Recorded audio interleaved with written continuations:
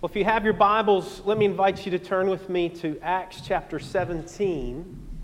If you don't have your Bibles, the text will be printed on the screen. And just in a way of Scripture intro, before we hear what is a pretty long passage of Scripture, just a little context about what is going on here. Paul is on layover in Athens. Would be the equivalent for us of traveling plans being slightly altered, and he has a layover for a few days in Athens on his way to Corinth. Corinth, the city of real political power.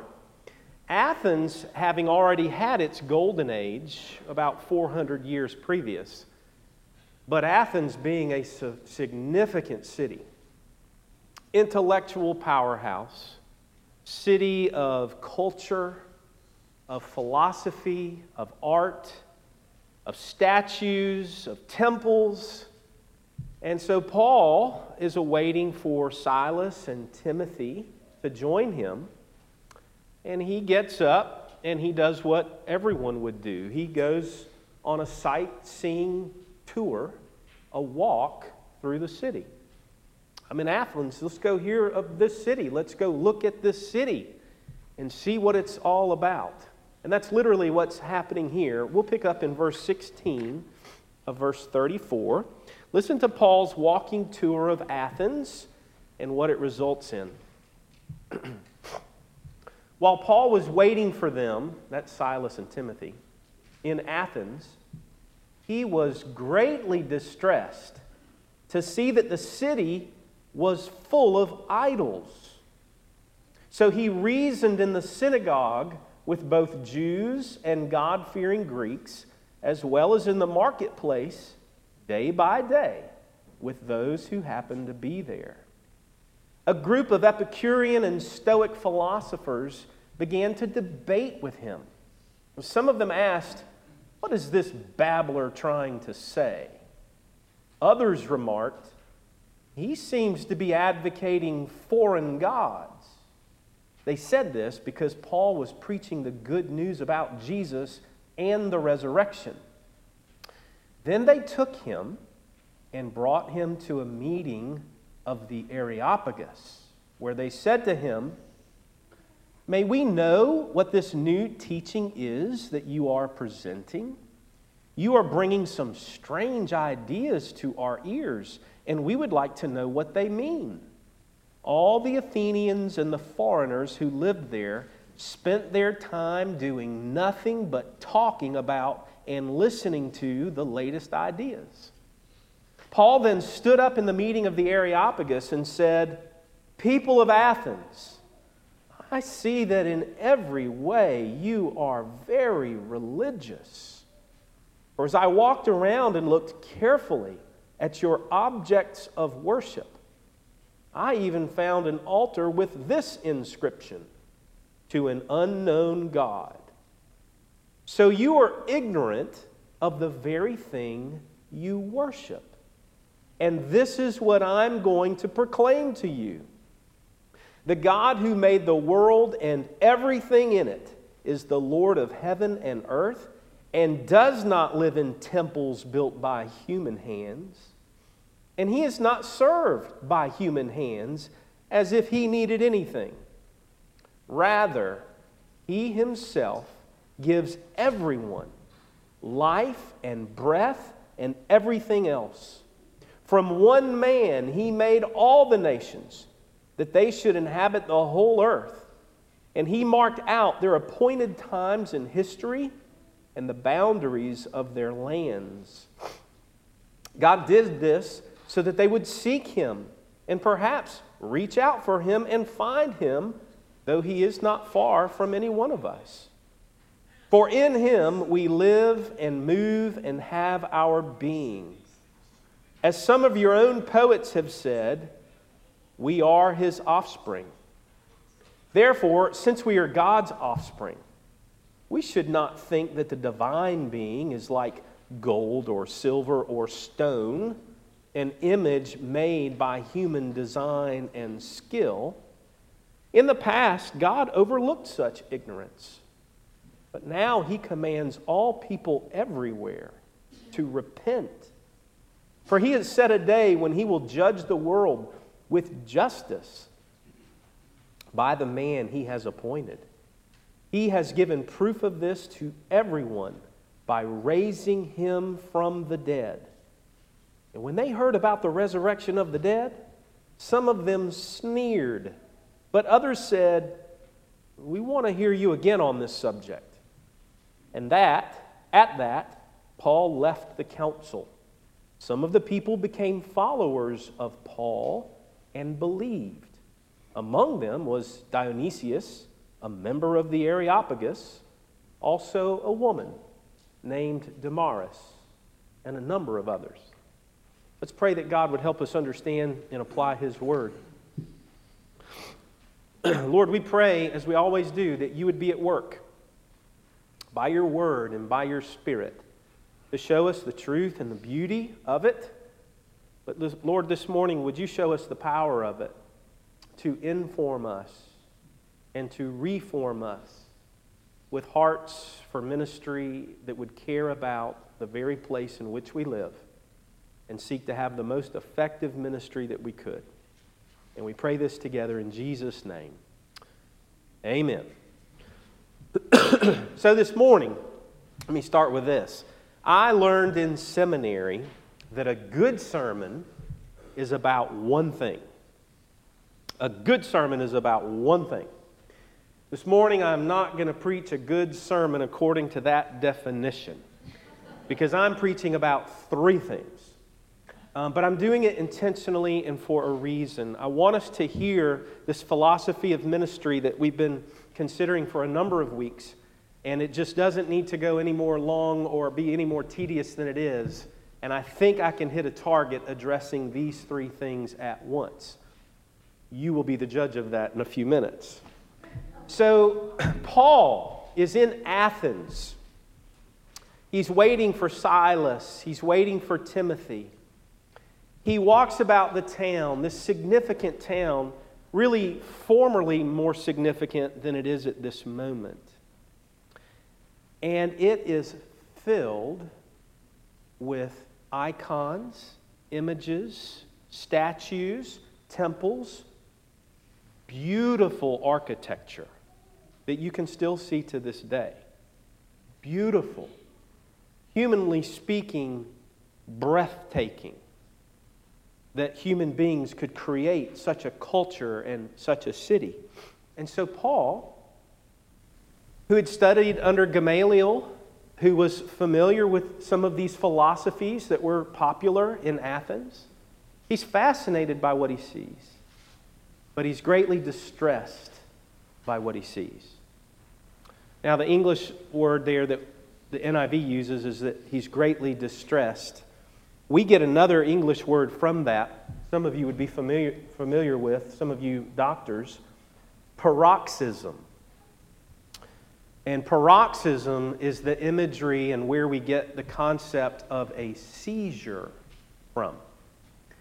So it says Paul is provoked. He's visibly upset. He does not like what he sees. And commentators have said it's really not right to interpret Paul as angry, which some translations will lead to that sense of us when we read it. He's really exercised by what he's seeing. And it's not anger. I think it's really better understood by his experience recorded in Acts chapter 9, where he encounters the risen Jesus, is blinded, comes to know who the Lord is. And now knowing the Lord and being set apart by the Lord to be the instrument by which other people know the Lord, he is in a context where there are all these false gods, these false images. And he's like, but I know the truth. These people are all being led astray. The whole culture has been led astray. These are false gods. They're not true. And in that way, he's distressed. That it's all lies, you could say. It's all people being misled, and he's provoked by it to his very spirit. He's distressed by it. Of Athens, Greece, it was said that at this time there were as many as 30,000 gods.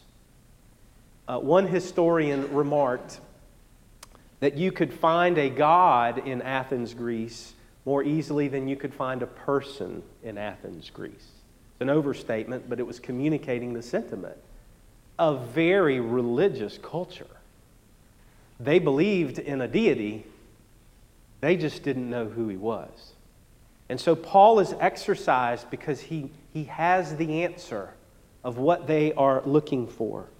And so Paul, the passage says that as he walks about Athens, he sees the condition of Athens. And it's not so simple a word as just seeing with his eyes. It's really a language of him discerning, surveying the culture, discerning the people of what he is seeing. He's taking it all in and coming to a conclusion about their lostness and their waywardness. That is what distressed him. His response to that was to go to 3 places. Did you pick up that on the text? The first thing he did was he went to the synagogue. He went to go to talk to those people who should have categories, as he did. Jews or God-fearing Greeks. And he went there and he spoke to them, and not much is said about it. Didn't seem to get it. Didn't seem to have his categories. Next, he strategically goes where? To the marketplace. Now, you may be like me when you read that and you picture the jockey lot, the flea market, or the little market I drive by in Greenwood. I'm not sure of the name of it. On Saturday mornings, everybody brings their stuff. They rent a table and they sell all of their junk, right? Hoping somebody wants it or needs it. Well, that was kind of like the marketplace. But really, we don't know anything in our culture quite like the marketplace here. It was the hub of everything. It was the hub of interpersonal relationships. It was the hub of communication. It was the hub of commerce. It was the internet as we know it. It was Amazon Marketplace available to you, Twitter available to you, Facebook available to you, Walmart online available to you. Everything happened there. It's not like that with us. It used to be everybody went to the mall 30, 40 years ago, but even that's not true anymore. So when we read this, we really don't have a category for what this is. But it's everything. All means of person-to-person communication, sharing of ideas, selling of goods. There's so much going on in the marketplace. And the Apostle Paul strategically goes there, and he becomes a communicator there. And his communication there is with the common people, those Athenians.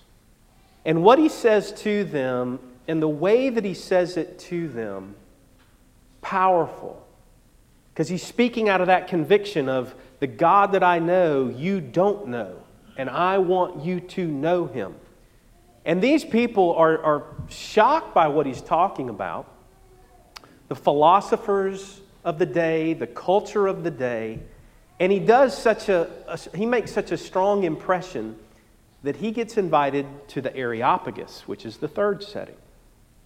Now, this is really the room, you might say, of the academy. These are the professors. These are the real philosophers of the day who the passage says just love to sit around and talk about all the newest ideas. Right? These are faculty, is what they are. And Paul comes before them and he models some very significant things about ministry. This is not a sermon to go into all his strategy and details. This is a big picture sermon. So I'll hit the one thing I want to say about this in this way. In all of his talking to the Athenians, he did not quote from the Bible. He didn't quote from Scripture. He hadn't been through the newest church planning seminars. He didn't realize what he was doing. Or did he? What Paul did was he quoted their authors back to them. He said, I saw a statue to an unknown God. Then he quoted from their poets, which he would have known from his own study. He knew their stuff as well as they knew their stuff. And he used that as the doorway to communicate to them in that place, at that particular time, in that culture. He met them where they were and then engaged them with the hard truth of the gospel. That Jesus died for sinners and that He's been resurrected from the dead. And you must repent. So He brought the goods, He brought the message, He brought the heat, so to speak, but He went through the door that they were familiar with. So this morning, quite simply, this is a sermon about three things. And the first is this. Remember, these are presuppositions. The last two sermons have been on presuppositions in ministry. And this morning, the last three presuppositions are demographics matter. You've got to know your people, your setting, your context, and who they are.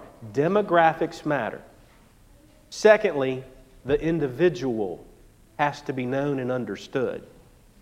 And then thirdly, we've got to be aware of the human learning process. So one at a time. First, presupposition number 5, demographics matter. We need to know to whom we are ministering, because that will help us to determine how to best minister, how to best communicate and connect to them. That is what the Apostle Paul is showing us in Acts chapter 17. Jesus does it His own way. In John chapter 4, ministering to the woman at the well. But meeting people in their place, knowing what questions to ask, and going through the right doors, those are strategies that our presuppositions have to inform. Every people, every town, every city, every individual has a history. They have an educational background.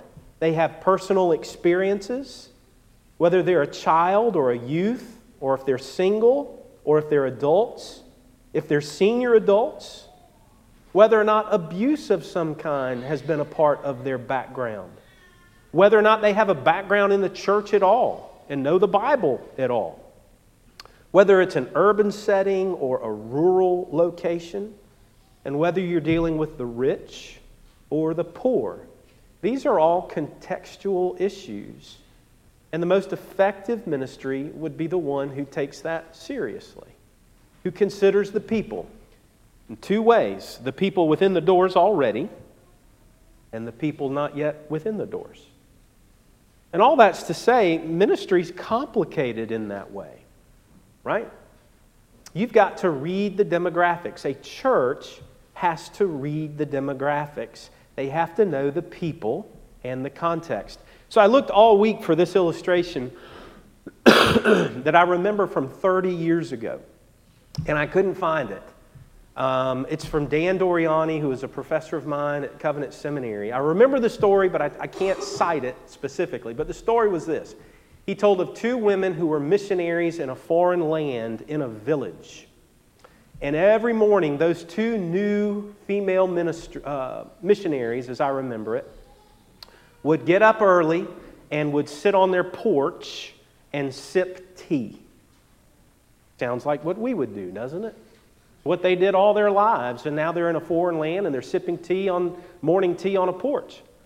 Well, after a week or so, they realized that people were not treating them very well. And so they asked the person that they knew who oversaw that territory and said, "Why is everybody treating us so poorly?" And they were like, "Well, what are you doing?" "Well, we get up in the morning first thing and we sip tea out on the porch." And he was like, "Oh, that's your problem?" "What do you mean that's our problem?" That's what the prostitutes do in that culture. So they were interpreting you through that lens of their culture. And of course, two women were like, "Oh, I had no idea," right?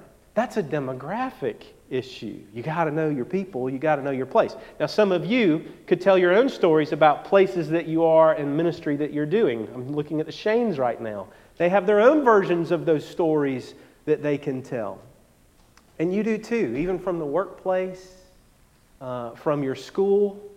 You've got to know the context of your demographics. Demographics tell us a lot. They will inform us. They will help us to make best decisions, the most precise decisions about what to do. Now, comment about that. Pray for your elders. Your elders in the weeks and months and year ahead have a lot of work to do on demographics. Knowing our people here and those who are not yet here. Making sure that we are strategically offering and providing the best strategies of ministry to accomplish our purpose and our goals. Rarely do churches think like this. We tend to just do what we've always done. But somebody's got to keep their eye on the ball, so to speak. You know why? Because cultures change so quickly, right? Just pre-COVID, think back to pre-COVID, how we did things. There are things that need to be different now, and somebody's got to have their eye on the ball to say, how do we reach people? How do we welcome people? What do we offer for the unreached? And what do we offer those who are reached? Let's do the best that we can. Demographics are critical. They are key for that reason. I learned so much of this from my experience in campus ministry, from RUF. 95% of what I'm giving you in the POM is everything I got from RUF. I'm going to give you just a little bit more in the next 2 weeks that is original to me, additional things I learned through my experience. But on a college campus, how quickly can a college campus change? You can't assume, after doing it for 20 years, that in year 20, you run the same strategies the same ways that you did 20 years ago. It just doesn't work. Add a football team, and you'll see a culture changes immediately overnight, right? By 150 people. So in ministry, we've always got to be adept. We always got to be wise. Greenwood is changing around us. The reversal of Roe v. Wade and the predominance of teenage pregnancy in Greenwood, which I have learned in recent weeks, that's a demographic issue that we have to be prepared for. Are we going to have a strategy, a means to minister to those needs? So I trust you see and sense what I'm saying. It's not crazy. We really do need to constantly have an eye on our own little demographic in the room and on the larger demographic outside of the room. I'll say this. This is a quote. I'm not going to tell you who wrote it. But it says this. True biblical preaching seeks to open God's Word to reveal the truth, the majesty, and the beauty of the gospel to a particular people, in a particular place, and in a particular moment. God's message is not old and outdated. It does not need us to make it relevant. Rather, we show forth its relevance as we teach it, preach it, and apply it with the context of our hearers in mind. Do you hear what I'm saying? We don't make God's Word relevant. God's Word is relevant. We stand forth and show its relevance. But we do the hard work of making sure we know who our people are, how to best speak to them, how to best communicate what God's given us to them. Amen? Amen. All right, number 6. Ministry presupposition number 6. The individual. The individual is complex and needs to be understood. So demographics is the whole of the people group. Now we're breaking it down to person by person by person. The individuals that make up your demographic. Listen to 1 Corinthians chapter 9, verses 19 to 23. This is the Apostle Paul again. Listen to him, thinking about the individual. Though I am free and belong to no one, I've made myself a slave to everyone to win as many as possible. To the Jews, I became like a Jew to win the Jews. To those under the law, I became like one under the law, though I myself am not under the law, so as to win those under the law. And to those not having the law, I became like one not having the law, though I am not free from God's law, but am under Christ's law, so as to win those not having the law. To the weak, I became weak, to win the weak. I have become all things to all people, so that by all possible means I might save some.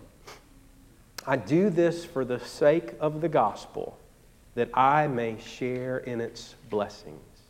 Paul is sharing here a strategy, an approach, a perception of ministering to individual people as well as to demographics. He's saying, look, I'll be what I need to be to communicate most effectively to the people that I'm desiring to hear and believe the gospel. And this is what it is to minister to the individual. This is what makes ministry exhausting, by the way. Ministry is not a one-size-fits-all approach. Biblical ministry really is knowing the individual, getting to know the individual, their story, their history, their ups, their downs. Aren't we thankful that it's not the pastor alone who is called to do ministry this way? What hope would he have? But in this way, all of us are called to minister to individuals, to know one another's stories, to speak gospel truth to it. Every sheep is a unique individual. Every one of you. You have your own stories, your own successes and failures, your own hurts, your own everything. But every shepherd is a unique individual as well. RUF taught me this very well, and I'm forever thankful for it. I know that it's very easy for ministers to do gift comparison with one another. You have stellar professors in seminary, and you're like, oh, I've got to be academic. Well, you never be academic like seminary faculty, right? But RUF pounded into me, and I hope to lovingly pound into you. You are your own unique individuals with gifts, and your job's to explore those and go use those. Not to make yourself miserable trying to be like some other gifted person doing it the way they do it. And the same is true for ministers. I'll give you a visible comparison. When I was going through the process of interview to see if the Lord was calling me to GPC, I remember making it clear. Archie Moore has strengths and gifts that Paul Patrick doesn't have. And Paul Patrick cannot pretend to be Archie Moore, right? I'm not going to sing happy birthday to you, right? And you now know not to expect that of me because I'm a unique individual. I've got to function within my gifts and who I am and who God has shaped me to be through my experiences. And then Archie's free to be Archie, to do Archie things, I call it, to love people well, right? To bring joy and energy the way only Archie can. If you tried to go pretend to be Archie, you probably couldn't do it. But God isn't expecting you to do it. He's expecting you to be Bob and Mary and Carol and Peter and Tom, whoever you are. Find out, use your personality, your gifts. Or as I used to tell my students, one day you're going to have a patio or a deck or a backyard or a living room. You go use it your way. Do your thing. Find a way to practice hospitality. Don't try to do it the way the Patricks did it, but you'll find your sweet spot that you enjoy. You'll be miserable trying to do it like somebody else, but you go find what you're comfortable in your own skin doing. So in that way, there's this mutual respect of the individual. I don't expect you to be like other people that I've ministered to. This church is going to have its own personality, its own gifts, right? It would be wrong for me to impose on you those expectations, just like it would be wrong for you to impose those expectations on me. So do you feel the freedom of that? Every minister's different, every member's different, every intern's different. And that's good. That's God at work, using us and the skin that He created around us. Every sheep is a unique individual. Every shepherd is also. It's not fair to compare sheep or shepherds or gifts, but there is freedom to be found in your own redeemed skin, using your gifts for the glory of God. The presupposition of the individual reminds us that one-size-fits-all ministry methods are not optimal, and that the hard relational work of getting to know one another is actually our call in ministry. Amen? Amen. Thirdly, lastly, ministry presupposition number 7, the learning process. The human learning process. How do humans learn? How do humans grow? This is 100% RUF. This is not me. Matter of fact, RUF got this from another ministry decades ago. We have found it to be the proven, wise posture and practice of ministry that is both to and through people. A ministry to people and through those people, which is also known as biblical discipleship. So, what is the learning process? TDOEE. And I, in the future, will probably refer to it in that way. You'll hear this come up. TDOEE. TDOEE. That is to teach, to demonstrate, to observe, to evaluate, and to encourage.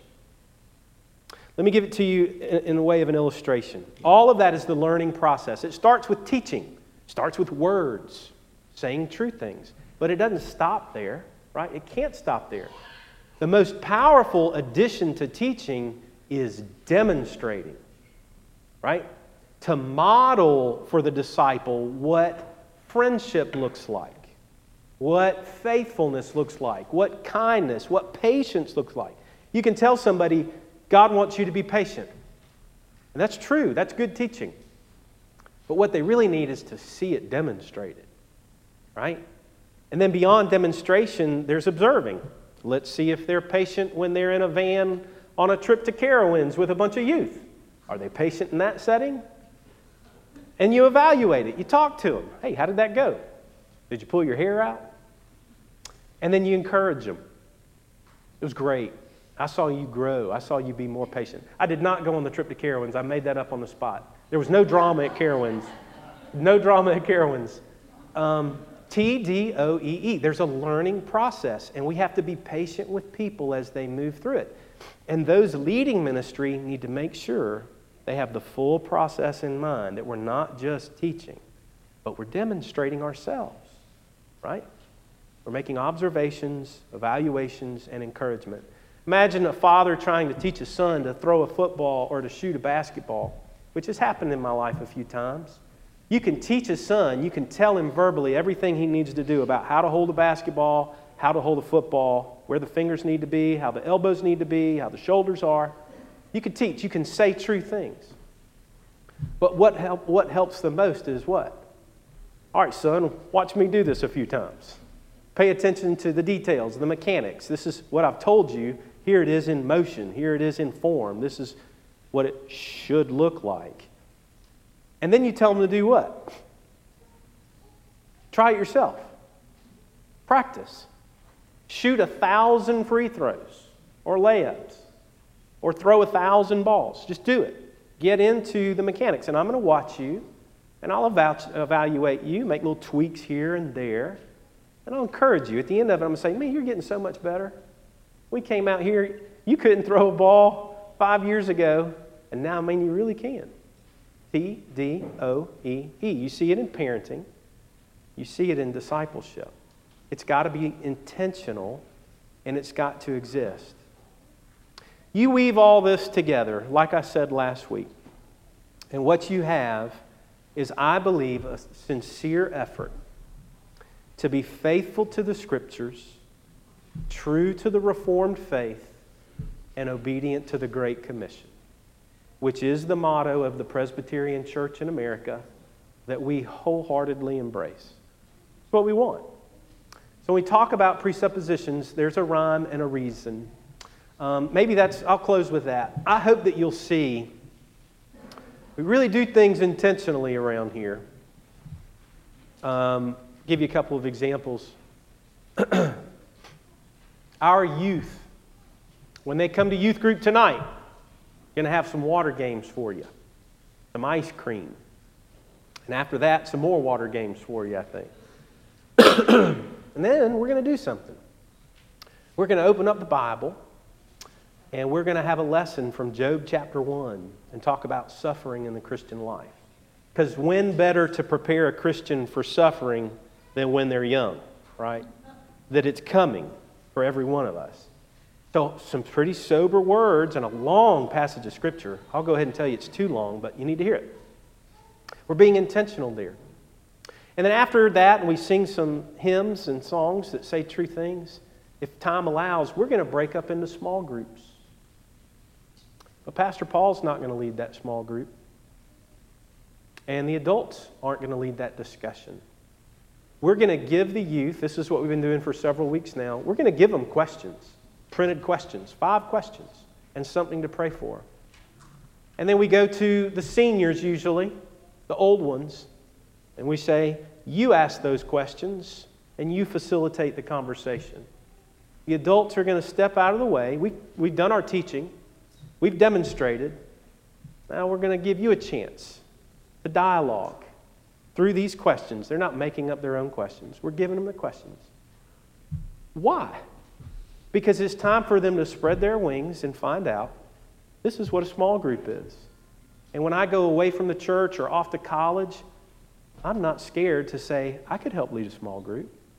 Because we gave them a chance to spread their wings and to grow. TDOEE,